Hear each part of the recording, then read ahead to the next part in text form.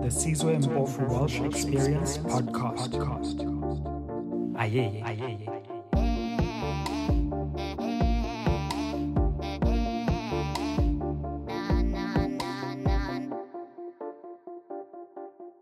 Welcome, everybody. Good evening to this much anticipated book launch of Sizwe Mpofu Welsh's new book, The New Apartheid.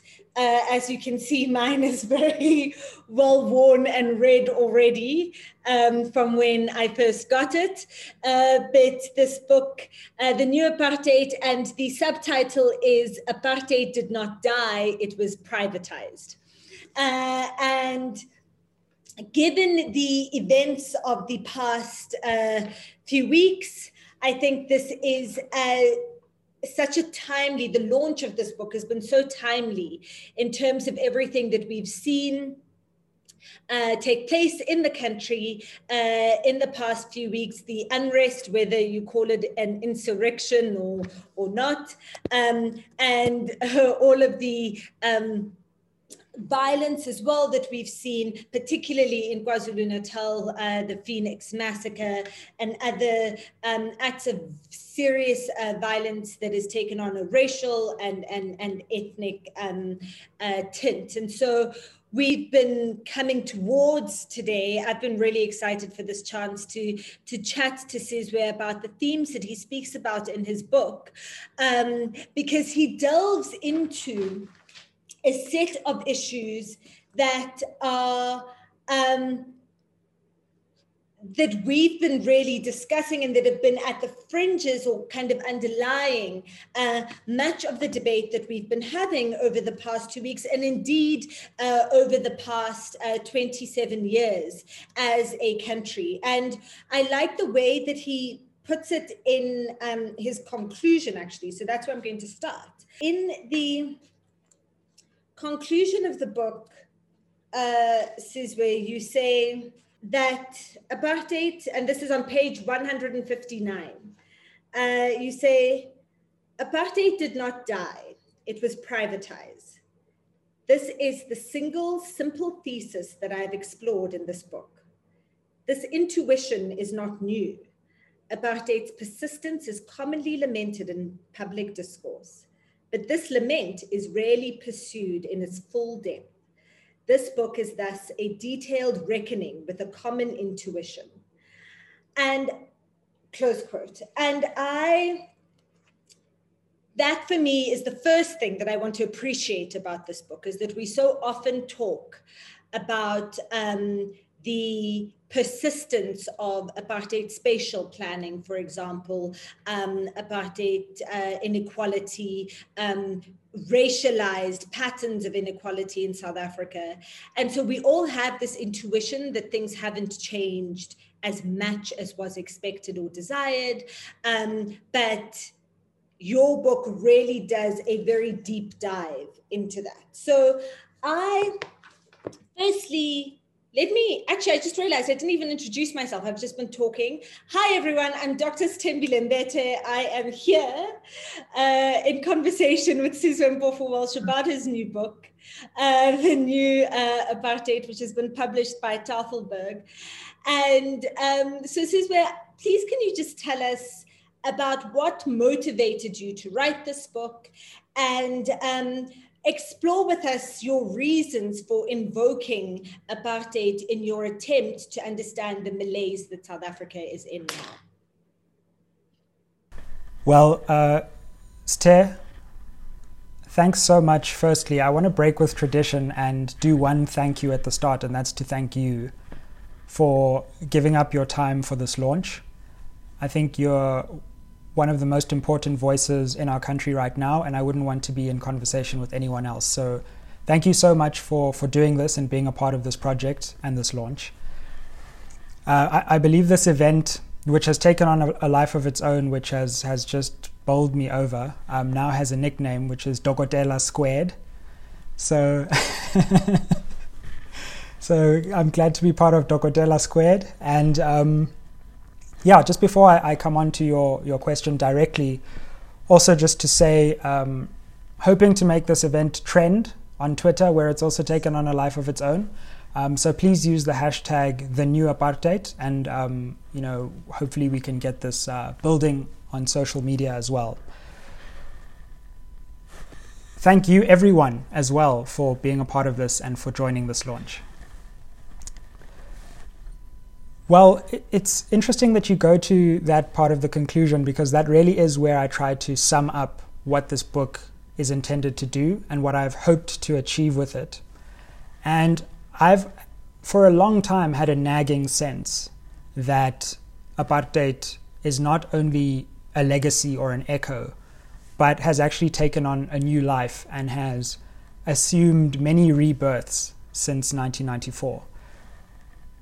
But it's one thing to have an intuition, and it's one thing to pass a comment lamenting the persistence of apartheid, and quite another to, with all the scholarly rigor at one's command, try to pursue that idea in its full depth. And so what I really wanted to do with this work was take something that I've often said and something that I've often heard expressed, and see the extent to which, when placed under the light of full scrutiny, it holds up and it rings true. And what I do in this book is take just this one idea, that apartheid was privatized, and look at it across a range of different spheres of South African life, from law to technology to wealth to criminal punishment. Ultimately, to advance the thesis and support the thesis that apartheid is very much alive and is not only a legacy but is the present, and to do so in a way that resonates with a popular sentiment but is backed up by a scholarly tradition of research which passes tests of analytical scrutiny. Thank you for that introduction to your book. I'd just like to say to everyone that please will you feel free to chat in the chat function, but for any questions you have to ask, please will you put them in the Q&A function, which you can see at the bottom of your screen. You should be able to see that. So it would be really preferable for us if you can put your questions in the Q&A, and then any comments and general chats that you have in the chat function, so that we will be able to pick up your questions quickly and easily, because I would like to refer to your questions as I chat to Sizwe this evening. And just a reminder, the hashtag is hashtag the new apartheid, and let's get this conversation trending. Sizwe, so actually I'm going to pick up from where you've just left off around engaging with this topic in an academic and rigorous way. One of the things that I've really appreciated reading the book, and as you can see, I've got lots of tabs and notes, and is how well referenced and notified it is. And in the book, you've delved into the archive and archives of law, history, economics, politics, sociology, both South African and international, in order to be able to build up the arguments that you make. And so apart from being a really timely and well-argued comment on South Africa in the present, this is also a great reference text, because there is so much here and resources that I didn't actually realize even exist, that people can pick out and then go and look for and read further for themselves. So I'd like to firstly ask you about that process. How was that very intensive research process for you?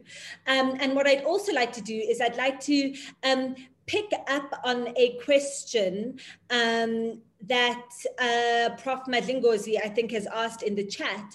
Why apartheid and not colonialism?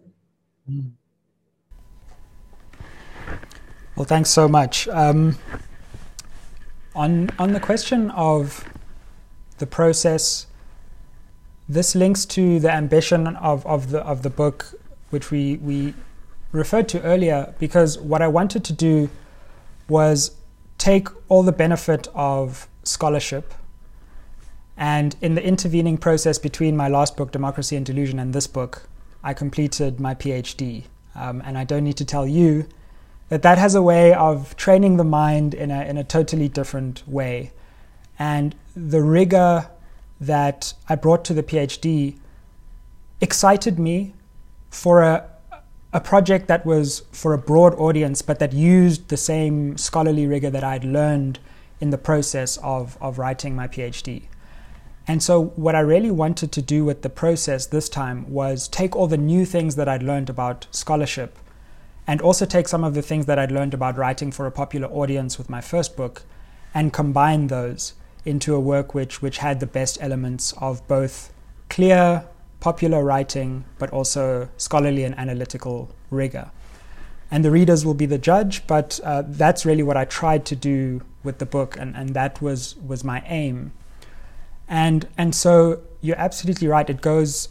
I think there are about 494 end notes, and just reading the end notes is an odyssey in itself. And you can go into my reading process, which goes right into the heart of apartheid's economic planners, its ideologues, its political philosophers, through into the transition from apartheid to the constitutional era, and also the present, with some reflections on the future. So it's a book that tries to combine multiple archives about multiple times and temporalities. And this is something that I think is sorely needed right now, to the extent that there's a lot of work which, writes the history of apartheid. There's a lot of social commentary on South Africa's current crisis. There's even some work that tries to look into the future and prognosticate.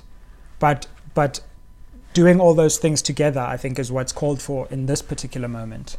And what I tried to do with the word apartheid and with the title, which actually pre-exists the book. I knew this book was going to be called The New Apartheid before I wrote the book. And I had the line, "Apartheid did not die, it was privatized," as the central thesis around which I wanted to write the book. And that's because I think apartheid plays such a fascinating role in the public psyche right now, in a way that colonialism possibly doesn't. And that is that apartheid is so omnipresent as to become invisible. And so we invoke apartheid to forget it in the present. And so I'm not sure, as a country, our specific experience of apartheid, which is of course tied to colonialism, has actually been assessed in the depth that's required to understand where we are in the present. And I think until we disentangle the ways that apartheid has evolved in our minds since 1994, then we will be floundering to find solutions for some of the crises we confront. So that's partly why I thought that apartheid was a key word on which to hook this work, because of the way that apartheid functions right now in South Africa's public discourse. And it's quite interesting that in the Fees Must Fall moment, for example, and in the upheavals that spread across campuses, colonialism was, and decolonization was the term du jour. And it's interesting to me that apartheid wasn't as present. And so in some ways I'm trying to resurrect that term and bring it back to the forefront of the public debate now, because I believe it's so relevant. Thanks everyone who's here, and thanks for that response, Sizwe. I just want to say that your facility, your faculty, the way in which you use language is beautiful. It's extraordinary. For those of you who don't know, and many people don't, I've known Sizwe since he was like 13, and I met Sizwe at a hip hop battle. It was rap battle at school, and that I, for some reason, was meant to be judging. It's bizarre. And you have the most incredible way with words, and you play with words in this really beautiful way in the book, but also as you speak. So just as you were speaking now, you said apartheid is so omnipresent as to become invisible. And I think that it's so odd that we don't interrogate as much as we should in everyday life.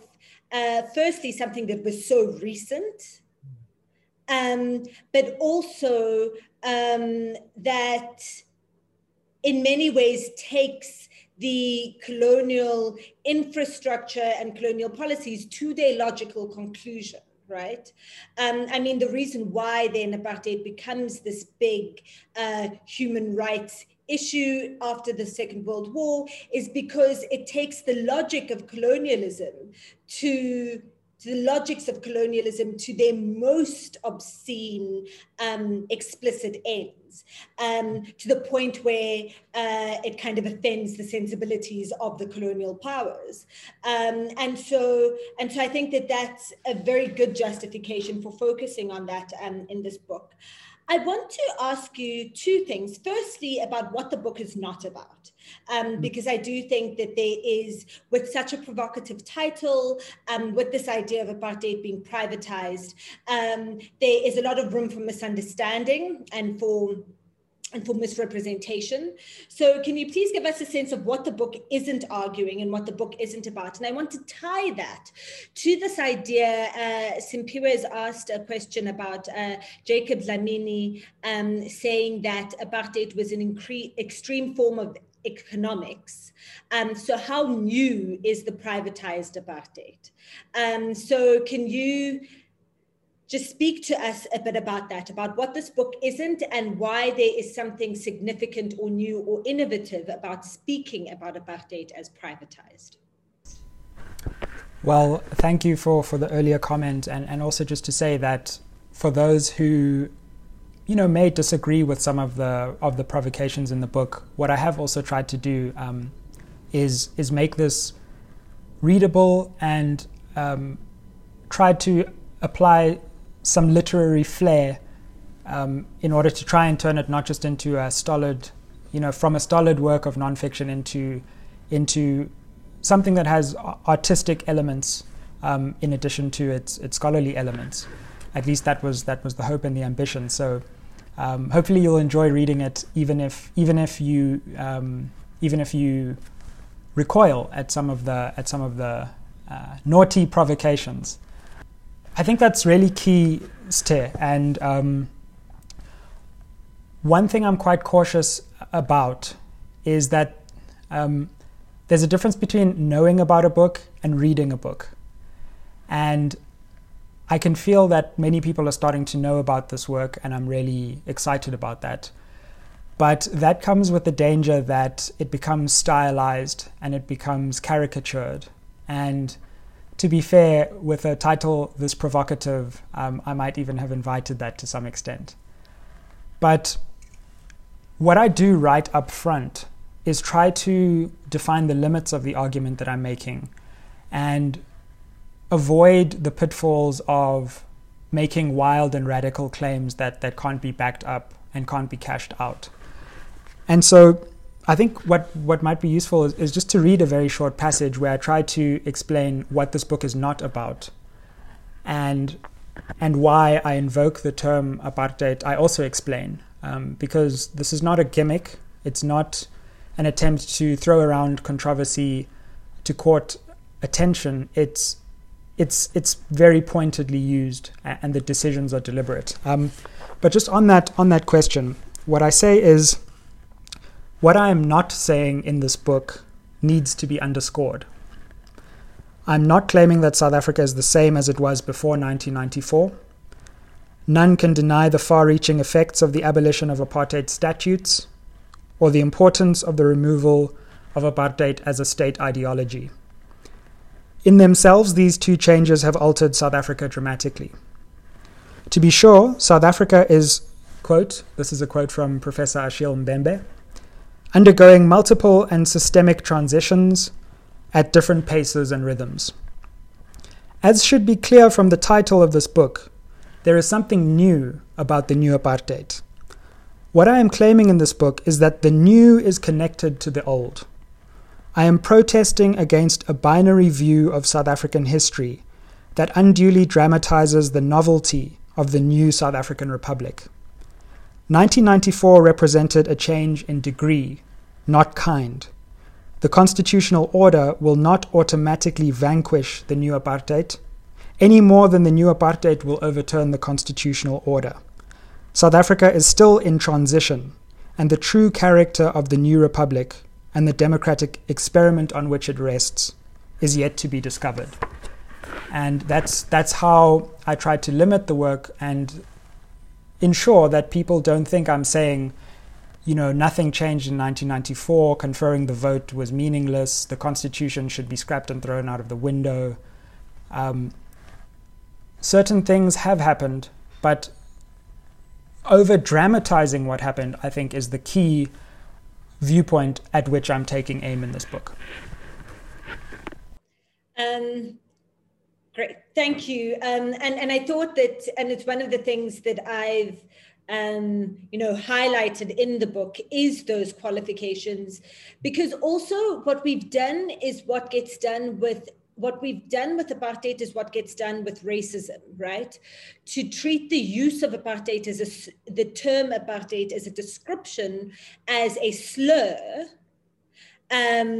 instead of a factual description of history or a state of being, but also instead of as an analytical framework, right? And I think that here you use apartheid and how it was designed and how it was implemented as an analytical framework to understand what is currently happening in South Africa, what has changed and what hasn't changed. And I want to then go to, so the book is divided into chapters there's 6 chapters in the book. Chapter 2 there's 6 substantive chapters in the book, or 5 substantive chapters, and then the conclusion. Chapter 2 is on space. Chapter 3 is on law. Chapter 4 is on wealth. Chapter 5 is on technology, and chapter 6 is on punishment. Now, so when you and I had spoken earlier, I'd said I was going to start with space, but I actually want to start with law to respond to some of the questions that are coming up in the chat and from everyone. And there's a question here from Liam asking, over the last couple of years, many progressives have said that government has embraced a level of austerity in their measures. Do you believe this is a valid critique, and do you believe this contributes to the new apartheid? There is a question about from an anonymous attendee, don't you think the current government has and continues to be the biggest enabler of the apartheid system? There is a question here from Fanele saying, is it possible to have equality in capitalism? Considering apartheid and colonialism was a capitalist project. And then there is a question here also from Monde saying, are white people the colonialism and apartheid that we're grappling with? Appreciating that its ambassadors are no longer exclusively white. Now, the reason why I want to lump all of these questions in the discussion about the law chapter in your book is because you delve in that chapter, you begin with a critique of constitutional triumphalism. Basically this idea that the constitution, the new constitution fixed everything, and that it is a perfect document for dealing with South Africa's challenges. You quote Van Maal, who says, there's a danger, for anyone who has the book, this is on page 58, there is a danger that law, monumental constitutionalism, and human rights embody another spectacle, one that could yet again take over the South African imagination to the detriment of the ordinary, the way people actually live, and more pertinently, the complexities of life. And so you work around that critique, and firstly beginning with a criticism of the way that justice is dealt with in the founding principles of the Constitution and in the Bill of Rights, that the idea of justice is tempered and spoken about as social justice, for example, but never actually dealt with as a principle in its own. So I'd like you to speak a bit about that. And then you delve a bit into how private law, and the way you put it is that private law facilitates privatized apartheid, is the actual quote. And you explain how common law in its relation to property, the law of contract, have really acted to perpetuate the apartheid system through precedent. And that extraordinary quote that you give from Justice Kirchler on the private realm, and how it is almost immune or buffered from constitutional infringement. But what I'm getting to in this chapter is that you speak in quite a lot of detail about the ANC and the NP's different blueprints for constitutional negotiations. And for anyone who's wanted to know what happened at CODESA and what informed the thinking of CODESA, that part of the, where are the minutes? Where are the minutes of CODESA? That part of the book, and it's titled Who Won What, is really phenomenal. And Sizwe delves into a discussion of the ANC's constitutional principles of a democratic society and the NP's constitutional rule in a participatory democracy. Those are the two titles. And the argument, Sizwe, that you make is that the NP won, that both the ANC and the NP won different prizes in the constitutional negotiations. But the NP, and I quote, won a market-oriented economy. They won an enlarged space for private enterprise. They won concessions on devolution, and they won amnesty for apartheid securocrats and pensions for apartheid bureaucrats. Now, part of the argument that you make in the book as a whole, but certainly you make in this chapter, is that the economic system that we have and the foundations of the economic system that was the economic system whose foundations were laid during colonialism and during apartheid continues because of some of the concessions that were made in the transition process. And the neoliberal perspective on economics with austerity, with a reduction of the public sector, that we continue to see manifest today. Can you speak in a bit more detail about that, especially in relation to the questions from the audience that I asked about earlier? Absolutely. And thank you for engaging so deeply with the work. It's so exciting and exhilarating to finally have this out there and have other people thinking through the work with me. And absolutely, the chapter on law, I think, is certainly going to ruffle many, many feathers, because I try to puncture this celebration of the Constitution, which casts the Constitution as the final death knell in apartheid's design. And what I argue in the book is that not only the Constitution, but South Africa's entire legal edifice is at least not yet fit to uproot the new apartheid because of how widespread and far-reaching the new apartheid is. So just a couple of things to say on that. One is that ultimately the myth that I'm trying to puncture is that democracy is the antithesis of apartheid. And so we have somehow come to believe that so long as we turn ourselves into a democracy, somehow, by some divine, invisible democratic hand, we will eventually uproot apartheid through a political process which confers public power. And through that mistaken belief, we have taken our eye off so much of the private sphere that has come to actually determine and dictate what it means to live in South Africa today. And so constitutional triumphalism, which is this view that the Constitution in and of itself will by osmosis create a more just society, falls victim to this equation between democracy and justice.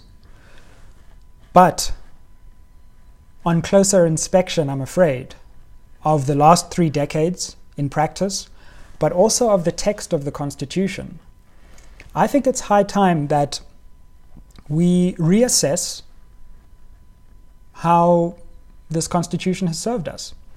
Now, once again, I'm not attacking the judiciary, which I think has been one of the most impressive institutions of the last 3 decades.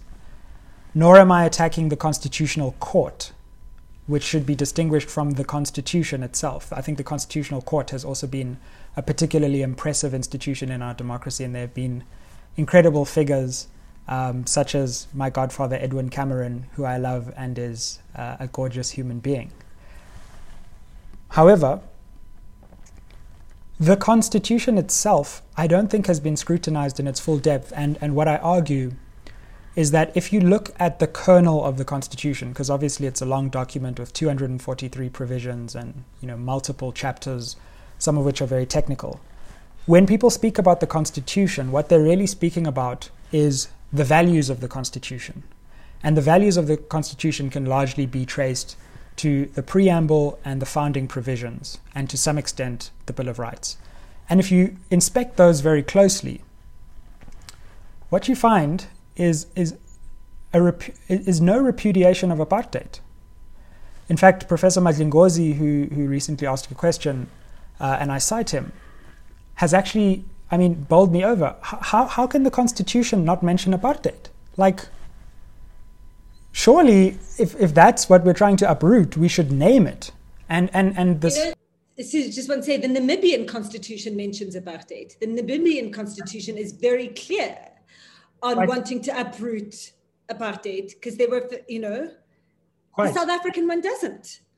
I didn't realize the Namibian one did. I look at some African constitutions, I look at the Indian constitution, the Brazilian constitution, I do a comparative constitutional analysis, and in that I show how conservative the so-called grand language in our preamble actually is. And so the question of justice, which is so missing in our society, is also missing from the values of the Constitution.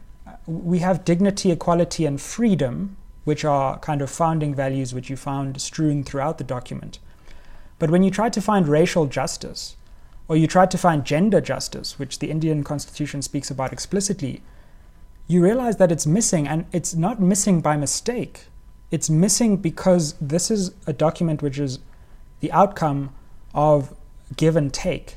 And I think that was appreciated in the 90s, but somehow over the last few decades, that true story has been replaced with this mythology that the Constitution represents the apotheosis of a just society. And so I think while we appreciate the advances of constitutional democracy, I think it's high time that we reassess not just one or two marginal features of the Constitution, or just the electoral system, or just whether we need provinces or not, but the very foundations of this republic, and whether they are fit to uproot the edifice of the new apartheid. And I believe they're not. And so if one thing could come from this book tomorrow, which is pie in the sky, but if I had a magic wand, South Africa would convene a new constitutional convention. And we would learn the lessons not just of apartheid, but of the failures of the last 3 decades, and reformulate a new republic out of the old republic. And so I think this moment, I hope this moment will be seen by future historians as a transitory republic between a truly new and more just republic and the apartheid past.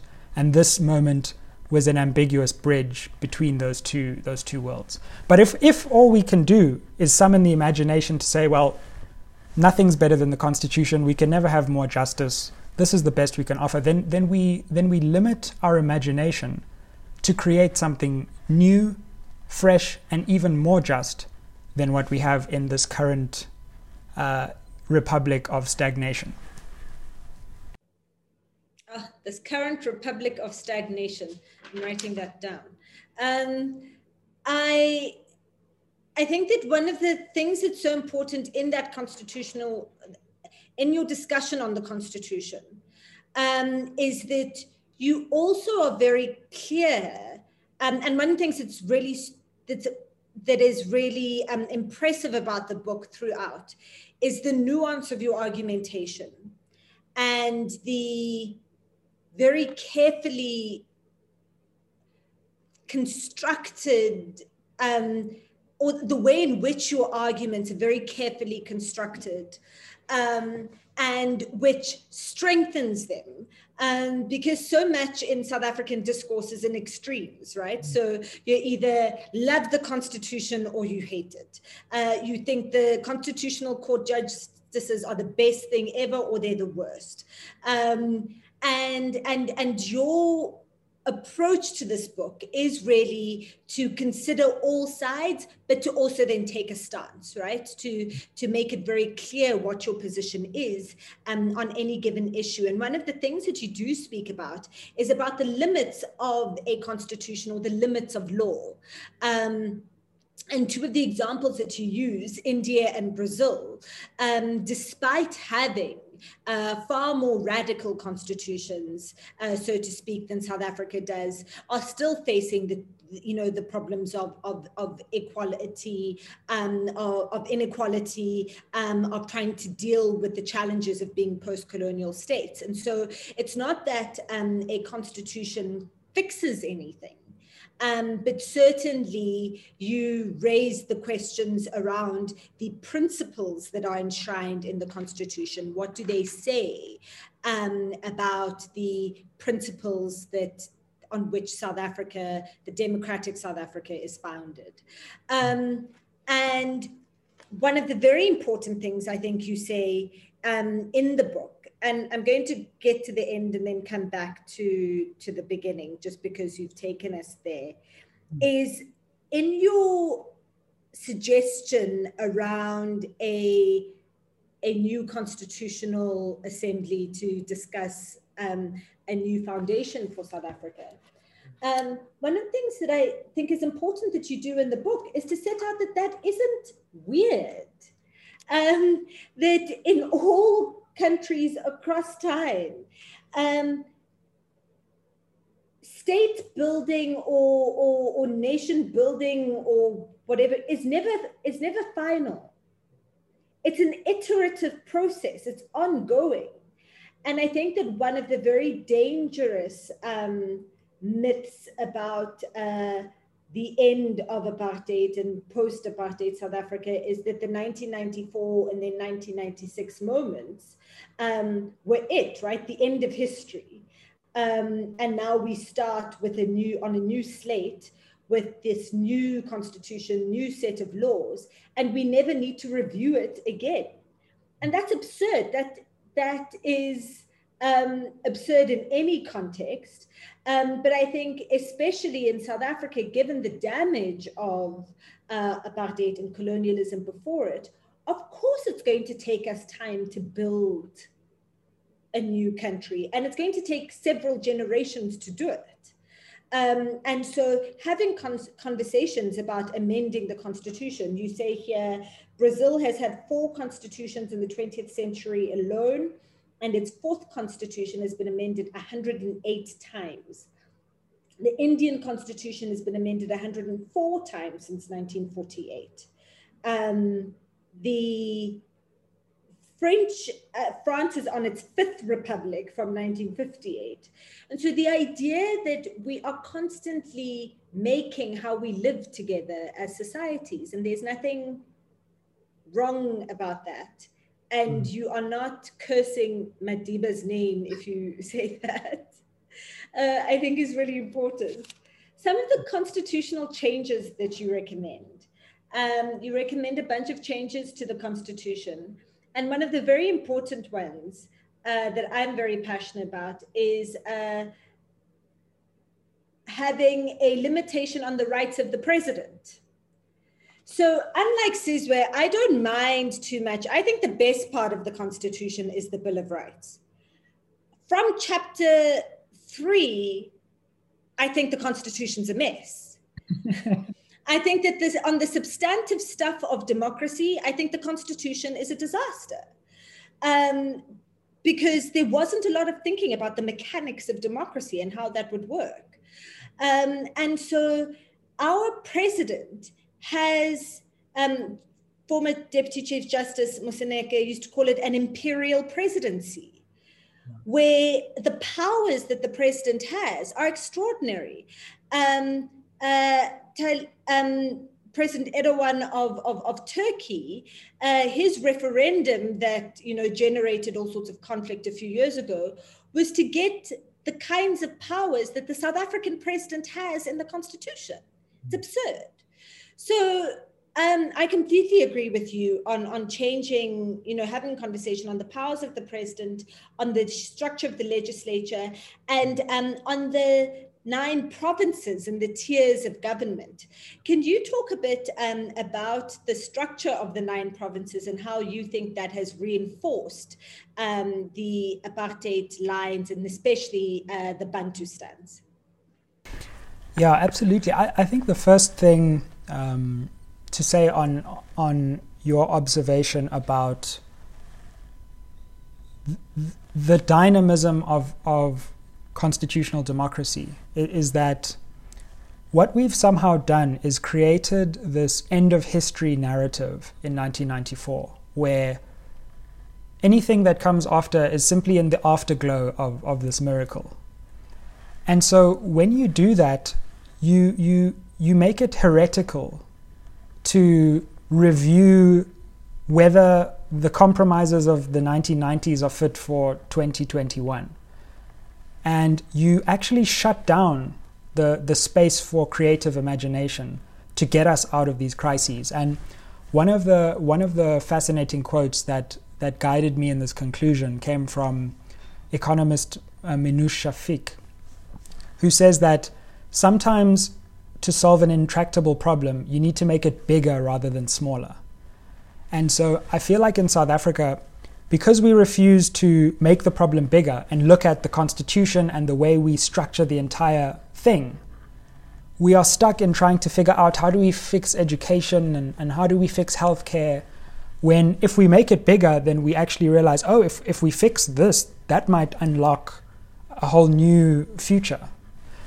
And so that's why I think the time has come, certainly for our generation, because I'm afraid I've given up on the generation that currently holds power, to summon the courage to say, some of this just doesn't work and it needs to be swept away. And some of it's really good and we can preserve it and make it better. And how do we do that? Because ultimately we're going to inherit the republic that we create.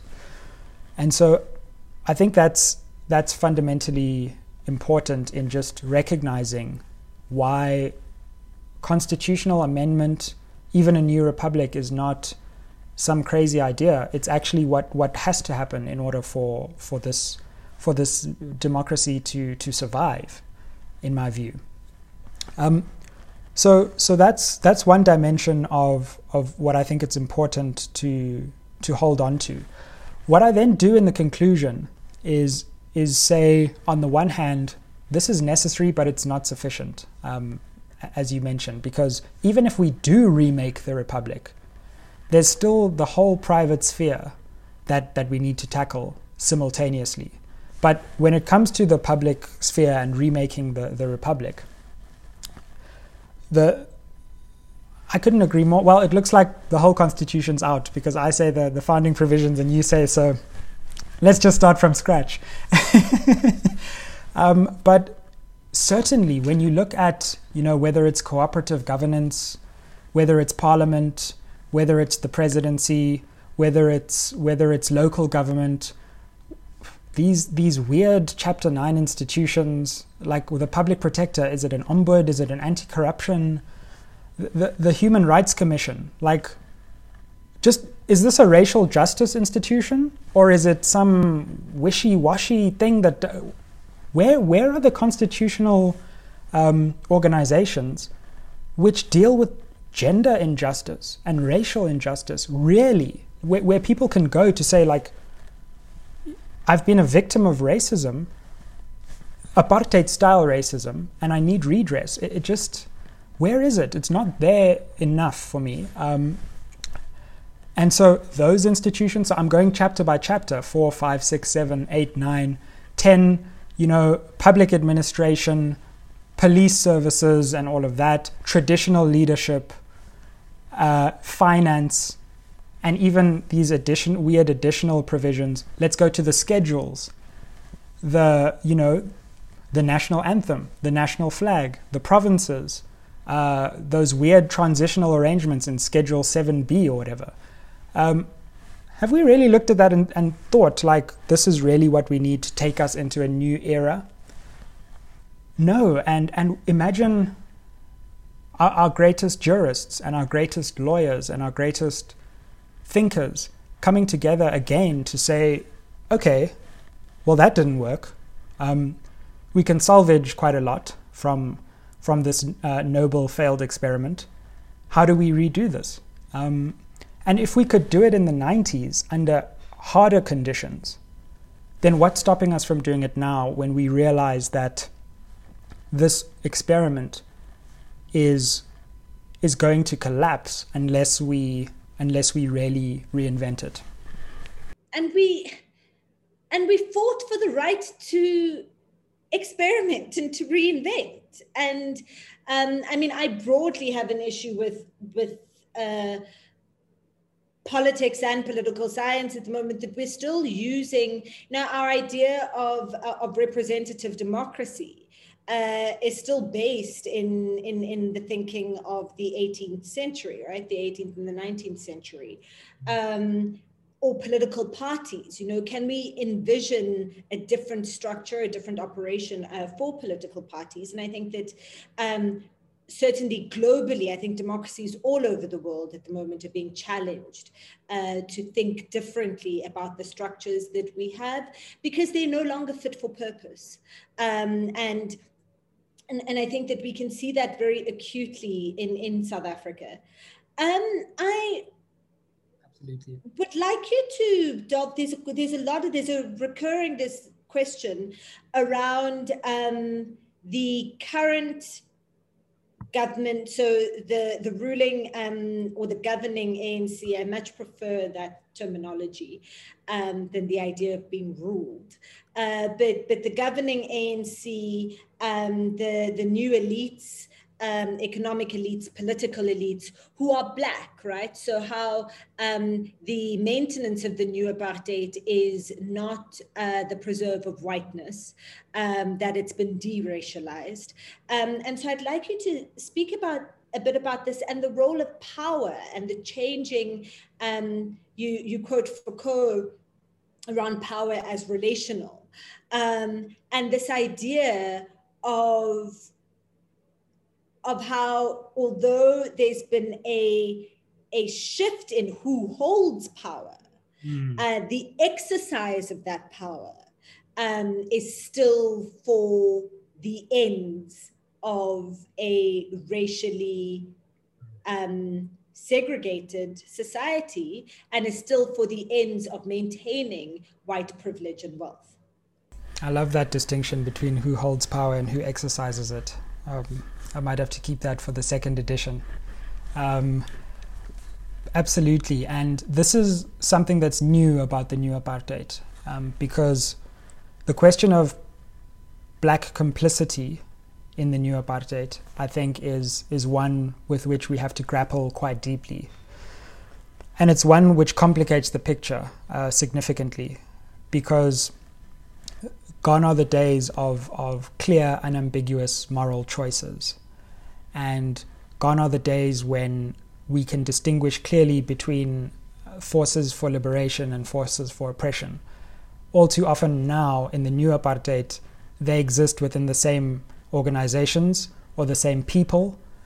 And so where they were split before, they have become unified now. And so we support a state which, on the one hand, is supposed to be an instrument for liberation, but on the other hand is continuously an instrument for oppression. And so we have developed these very ambiguous feelings towards both capital and the liberation movement, and indeed how those two have merged.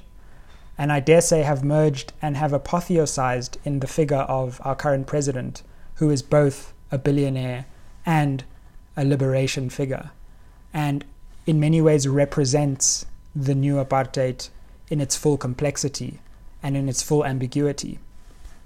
And so I think what is crucial is to appreciate that the government, which happens to be legitimized by the votes of a majority black country, is nonetheless capable through commission and omission of perpetuating apartheid. And this is why I provocatively suggest that 1994 represented the abolition of the Bantustans, but the Bantustanization of the central government. So instead of having multiple Bantustans to administer and placate black anger and deliver basic services, we just created one central Bantustan, which administers services and isn't doing a great job even of that, which polices black anger, which placates any dissent under the pretext of a constitutional democracy, but is ultimately performing an administrative role. And it's the completion of the Bantustan project, because that was the whole idea. If you devolve nominal power and you put that in black hands, then you can avoid the critique of apartheid. And so that's what we've done. Nobody even talks about apartheid anymore because power has been devolved. Whereas other more important or equally important forms of power have become privatized and delinked from constitutional accountability. Definitely, and you write on the support on that Bantustanization of the national state, and you talk about how as liberation politics was nationalized within the central government by the state, it assumed apartheid's debts. And the way that you say that you phrase it is wittingly or unwittingly, the ANC assumed sole and simultaneous financial responsibility for apartheid's failures and its own extravagant promises. Each was a tall political order, and it failed at achieving both. And in many ways, so the ANC has had many dramatic and has made many dramatic errors, and there's many failures that we can list. And in its own behavior and actions over the past 27 years or 30 years, if you count it from 1990. But for me, one of the biggest was the kind of God complex of thinking that the ANC on its own would be able to both redress and fix the areas of apartheid. So then the ANC didn't need to fight for the National Party or for white people in general to actually do the redress, because there was this idea that the ANC could do it itself. And also to reconstruct a new society, or to construct a new society and to fulfill all of these promises. And we're almost living through the consequences of the ANC's hubris in that way, right? Of not wanting to hold accountable those people that should have held accountable. It should have been held accountable because the ANC thought it could fix everything on its own. I want us to touch, I know we're at the 1 hour point. We're going to stretch it a little bit for everyone who wants to stay on. But we do have a hard stop at 7:30. I want to delve into the chapter on space. Belinda, who's a geographer, is especially interested in your take on space. And when I first got the book, when I first found out that Sizwe was writing this book and the title of the book, I immediately thought of an article and the idea of apartheid did not die, it was privatized. I immediately thought of a New York Times article that I read a few years ago about the displacement of Black people from San Francisco and Oakland by big tech firms. And basically the people who are the cleaners and the receptionists and ground staff at Google, at Facebook, now live, and who used to live very close to Silicon Valley, now have been pushed out of those of San Francisco, of Oakland, of the other areas and the other places in the Bay Area, have been pushed out because of price and market forces, and now have to live 2, 3, 4 hours away from work and commute on buses at horrible hours in order to make it to work. And I remember reading that article and thinking, oh my God, this is the Group Areas Act. I mean, this is the effect of the Group Areas Act. This is apartheid spatial planning without the Group Areas Act. It's market forces creating apartheid, basically. And you write what you write in the book around space, especially urban space, reinforces that. It made me think about that in page 45. You talk about how Johannesburg has grown 2 urban centers, one Black majority center in Johannesburg, Braamfontein, and another white majority center in Sandton. And so even though we have gotten rid of the Group Areas Act, apartheid spatial planning is proven to be incredibly resilient and maintained through the market. Can you speak a little bit about that, both in the urban context, but then also in the rural context, which is really important? Absolutely. In the book, I tried to develop this idea that for apartheid to be privatized, it had to be marketized. And so what I say is that apartheid is no longer policed by prose, it's policed by price. And so what happens ultimately is that a price is a barrier. It's a barrier to be able to access a good or a service. And what happens when you overlay a market logic on top of a society which is built on apartheid historical pathways is that you look like you're allowing freedom to reign because you can't see the strings, that are actually pulling the society in a certain direction. And so the decision to leave things to the free market actually means leaving them to apartheid. And so what's fascinating to me is how prices operate now. And 2 examples. One, fees must fall. Another, the unrest in retail outlets and malls. And you can effectively trace apartheid statutes now to financial barriers. So what we have is the replacement of laws with fees.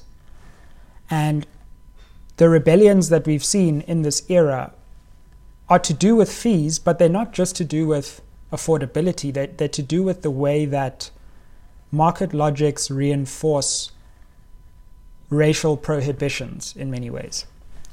And so it's all well and good to talk about some market out there in the ether, but the way the market works in South Africa is built on pathways which are antithetical to freedom in many ways. However, what markets do in liberalizing, these state edicts is that they have allowed on the margins a deracialization of privilege. So we have deracialized privilege to some extent, partially, but we have not deracialized oppression.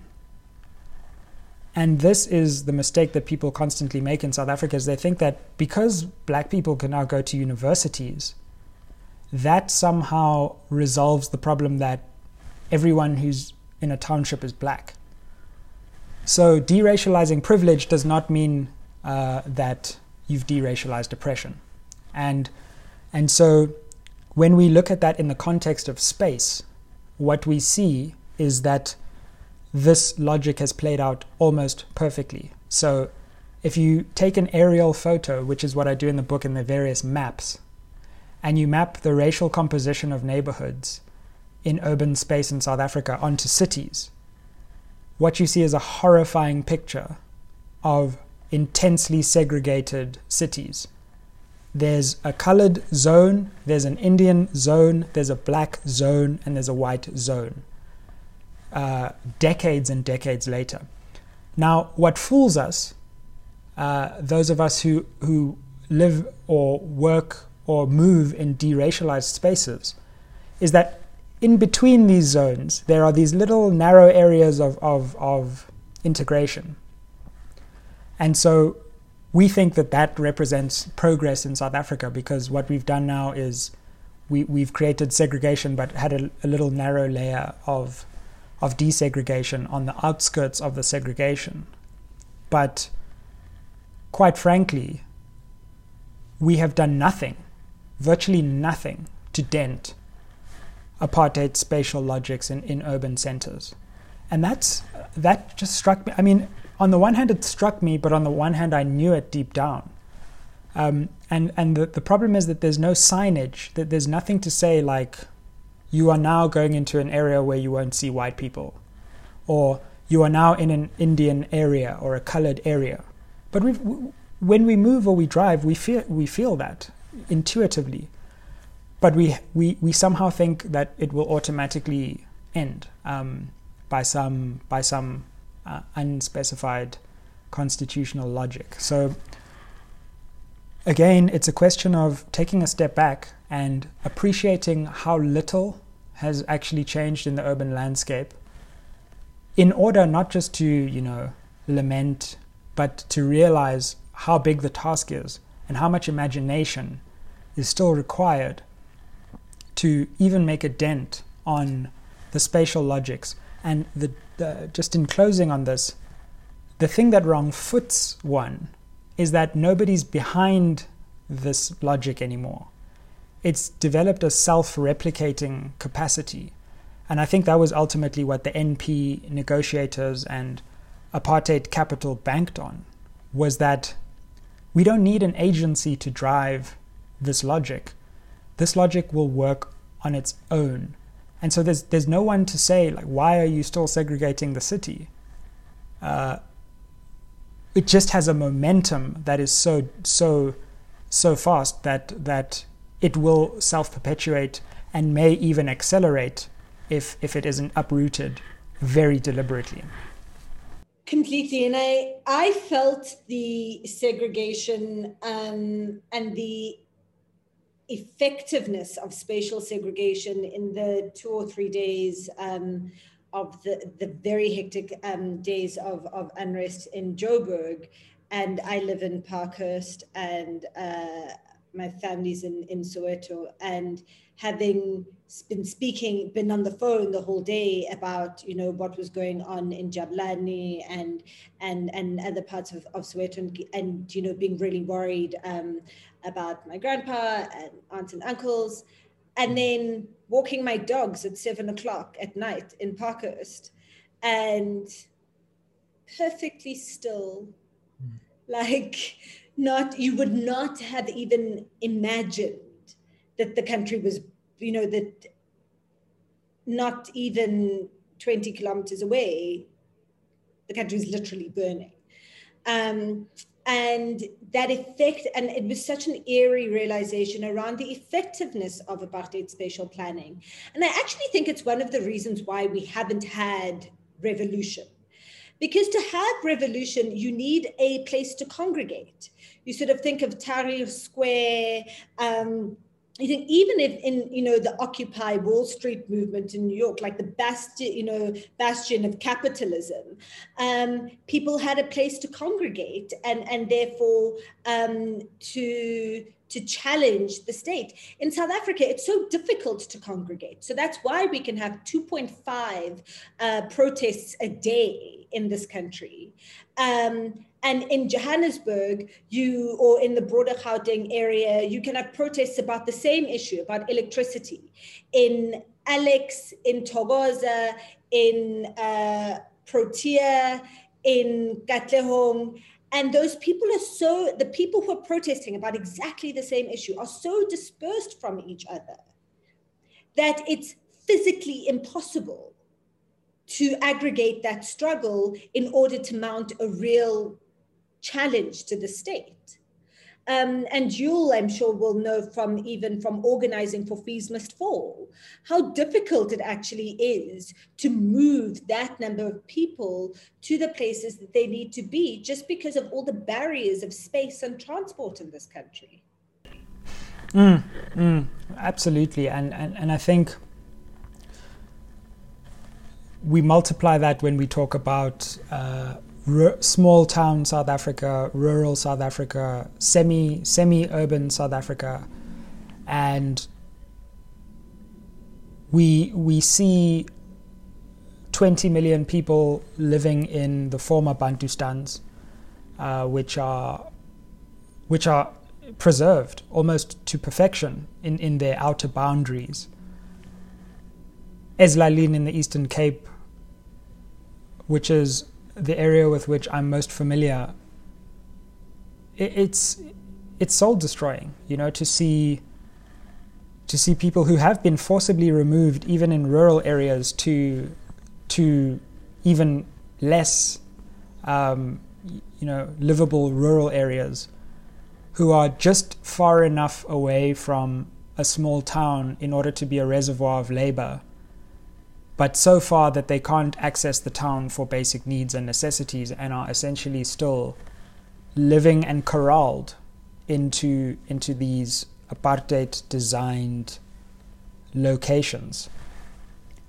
And so whether we look at it from the rural-urban perspective, and then you go to the small town, by the way, from the rural village, and then there are hierarchies within the small town. So there will be a black section of the small town, etc. And so in the same way as sometimes like those babushka dolls, like each layer of space is segregated. And so even in the areas, say in urban South Africa, where there is racial integration, so for example Melville is one of the most integrated zones in South Africa. Or take a workplace, which is relatively integrated. There will still be racial hierarchies within those zones. So what you've done is you've just brought people closer together, but you've preserved the hierarchy as you squeeze them closer and closer together.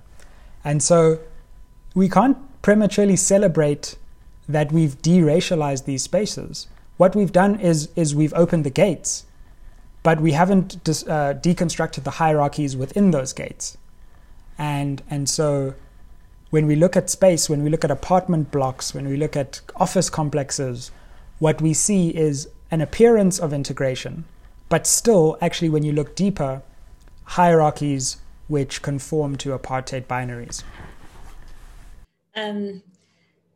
I want to pick up on question. It's being raised in a number of ways by different people, but around how your book engages with capitalism and global capitalism. And I asked this, one of my favorite, I mean, guys, I really went in, but one of my favorite chapters here is the chapter on technology, because basically in that chapter, Sizwe looks at an international phenomenon, right? About how the technology that we have, digital technology of algorithms, and we see this play out on social media every day, is perpetuating racist hierarchies in all of our societies. And Sizwe applies that analysis to South Africa, and sort of as another layer of the new apartheid and of perpetuating. So, you know, if it wasn't bad enough that we lived through actual apartheid, our virtual world, as designed by international corporations, creates apartheid, I think, whichever country you're in, but then it exacerbates the new apartheid that we live in now. Can you talk a bit more about that? Absolutely, and this I think I'm really excited about this section of the book, as you say, because I'm trying to mediate a global debate, but also in a very South African specific context. And I think it's really high time that we have this debate about how technological multinationals are actually perpetuating the new apartheid in South Africa in very crucial ways. But firstly, just to say that I think the idea of an algorithm is a really useful way to think of the new apartheid, because an algorithm is a recipe which is designed to run on its own once one agent has created it. Kind of like a machine works for physical work, an algorithm works for mental work. And so if we think of apartheid as an algorithm as opposed to just an ideology, then we start to realize that it doesn't require agency in order to self-perpetuate. And so apartheid has moved from an ideology to an algorithm in South Africa at the moment, and it's the algorithm that runs in the background of our society, and no one's at the keyboard, as it were. And so, on the one hand, I think apartheid is a technology that is a social technology at the moment in our country. But then, in the technological sphere, in the digital sphere, one of the profound things that stuck out for me in reading about this book is that our democratic transition coincides almost perfectly with the rise of personal computing and the internet age. And so another thing that's new about the new apartheid is that we have to contend with this more powerful digital sphere, which is influencing our lives in addition to the physical sphere. And in fact, the digital sphere is even more efficient at social categorization. Some of the social categorization that we see on social media, some of the disinformation that we see on social media would make Verwoerd blush, and would make the bureaus that were set up to categorize people in apartheid recoil in fear.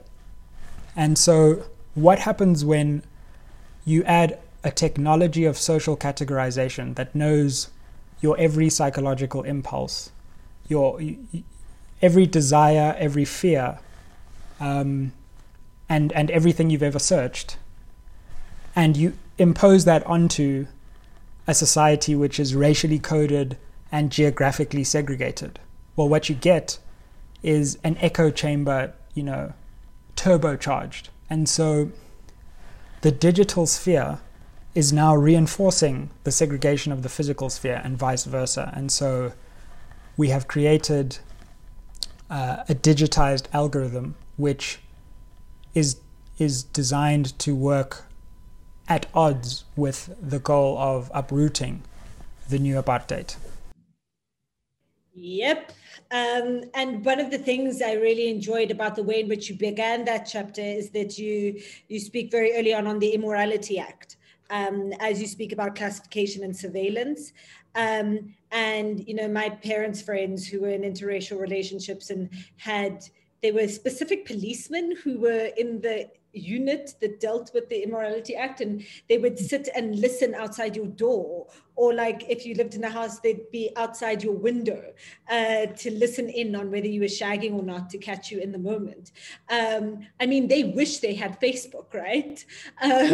Because Facebook and Twitter, Instagram, your iPhone knows who you're shagging when, even before you even know that you're going to, and so I really should. Yeah, totally. And so I just like to finally just end off with, there's been a question here about whether or not, so two things, whether you're going to work, there's a question here from your mum, and so I do need to ask it, about looking at further issues of the new apartheid after the book, like in education and healthcare, etc. But then also, in the looking big, are we not missing things like we need a professional civil service, damn it? It's the thing that I kept on thinking with the question on land, right? That so much of what's gone wrong with land reform is just pure incompetence. And so, how do we fit in those kinds of conversations into this bigger picture? There's been a question here about banks and financing, for example. How do we fit those things into the bigger picture that you discuss in the book? Is there space to deal with those kind of immediate challenges? And how do we get a different political party to win the election? Well, if everyone on this call can just crowdsource 100 million rands, then we could create an alternative. But till then, we live in the new apartheid. So, well, let me come on to the other aspects. Hi, Mom. And thank you so much for being this book's first editor. And on the question of other aspects of the new apartheid, I think this is something that I grappled with a lot, which was, firstly, this needs to be readable, it needs to be in a certain size, and there are ultimately many other dimensions that could be tackled. And I'm calling on other scholars, other writers, other thinkers to, use and not use and throw away parts of what I'm saying and think, oh, that's interesting, and really build on this frame, because I think it could be a potentially fruitful and productive frame going forward. And so I hardly look at education, and you could think about ways that the new apartheid works there. I hardly look at healthcare. I hardly look at governance itself. And so there are many other dimensions in which we could think of the new apartheid, and I've just tried to pick the 5 that I'm most excited about and that I think most represent the concept, but many others might well do so, and many others might well challenge the frame and bring new dimensions to the frame.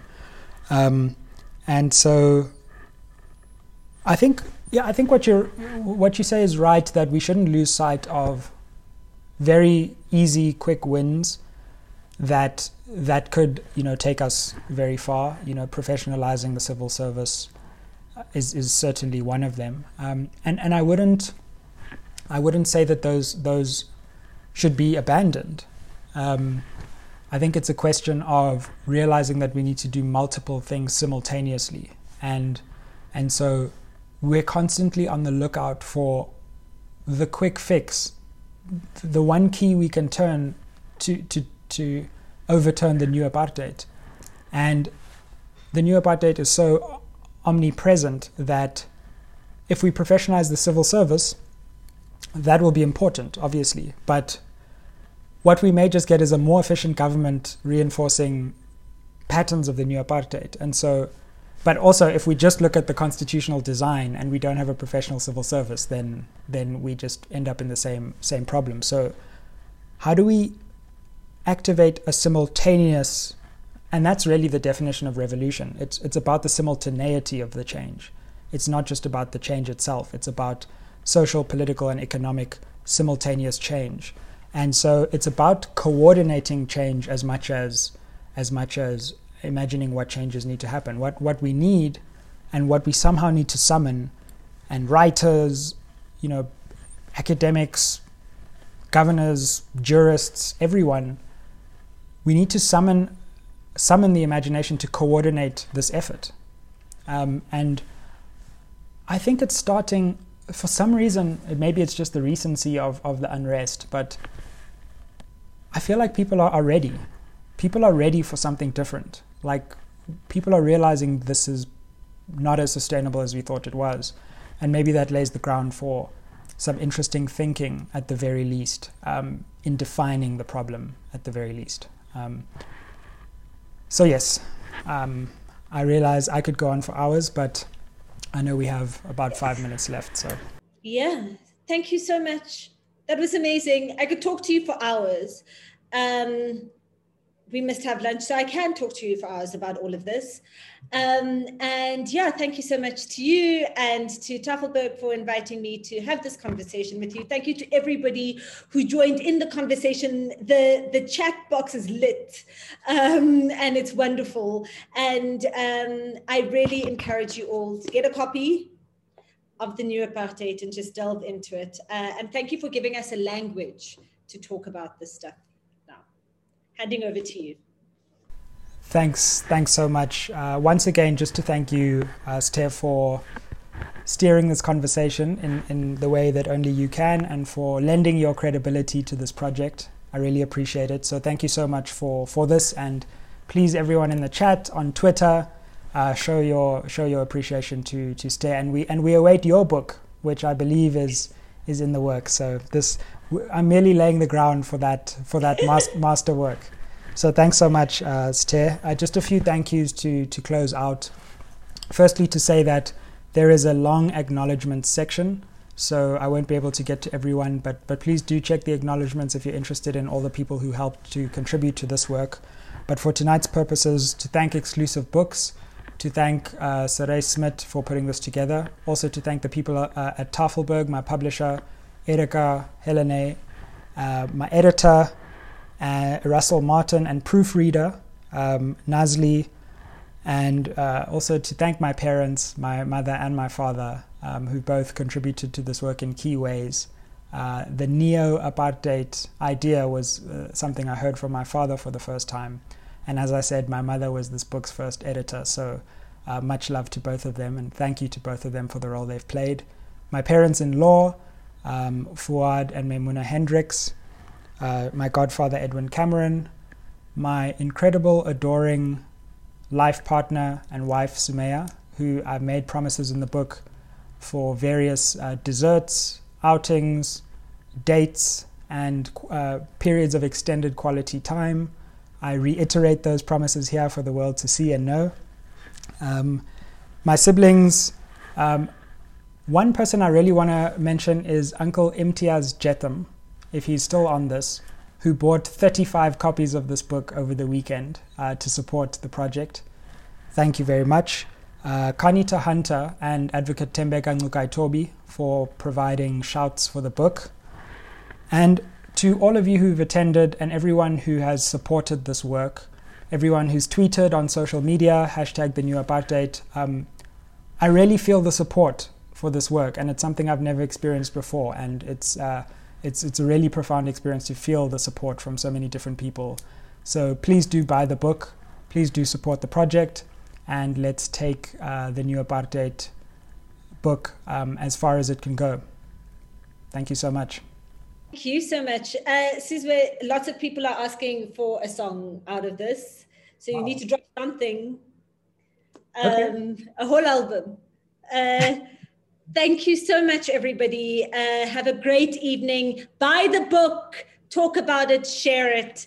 It's really hugely important. One of the most important books published in recent times. Thank you. Bye, everyone. Good night. The Sizwe Mpofu Welsh Experience podcast. Aye.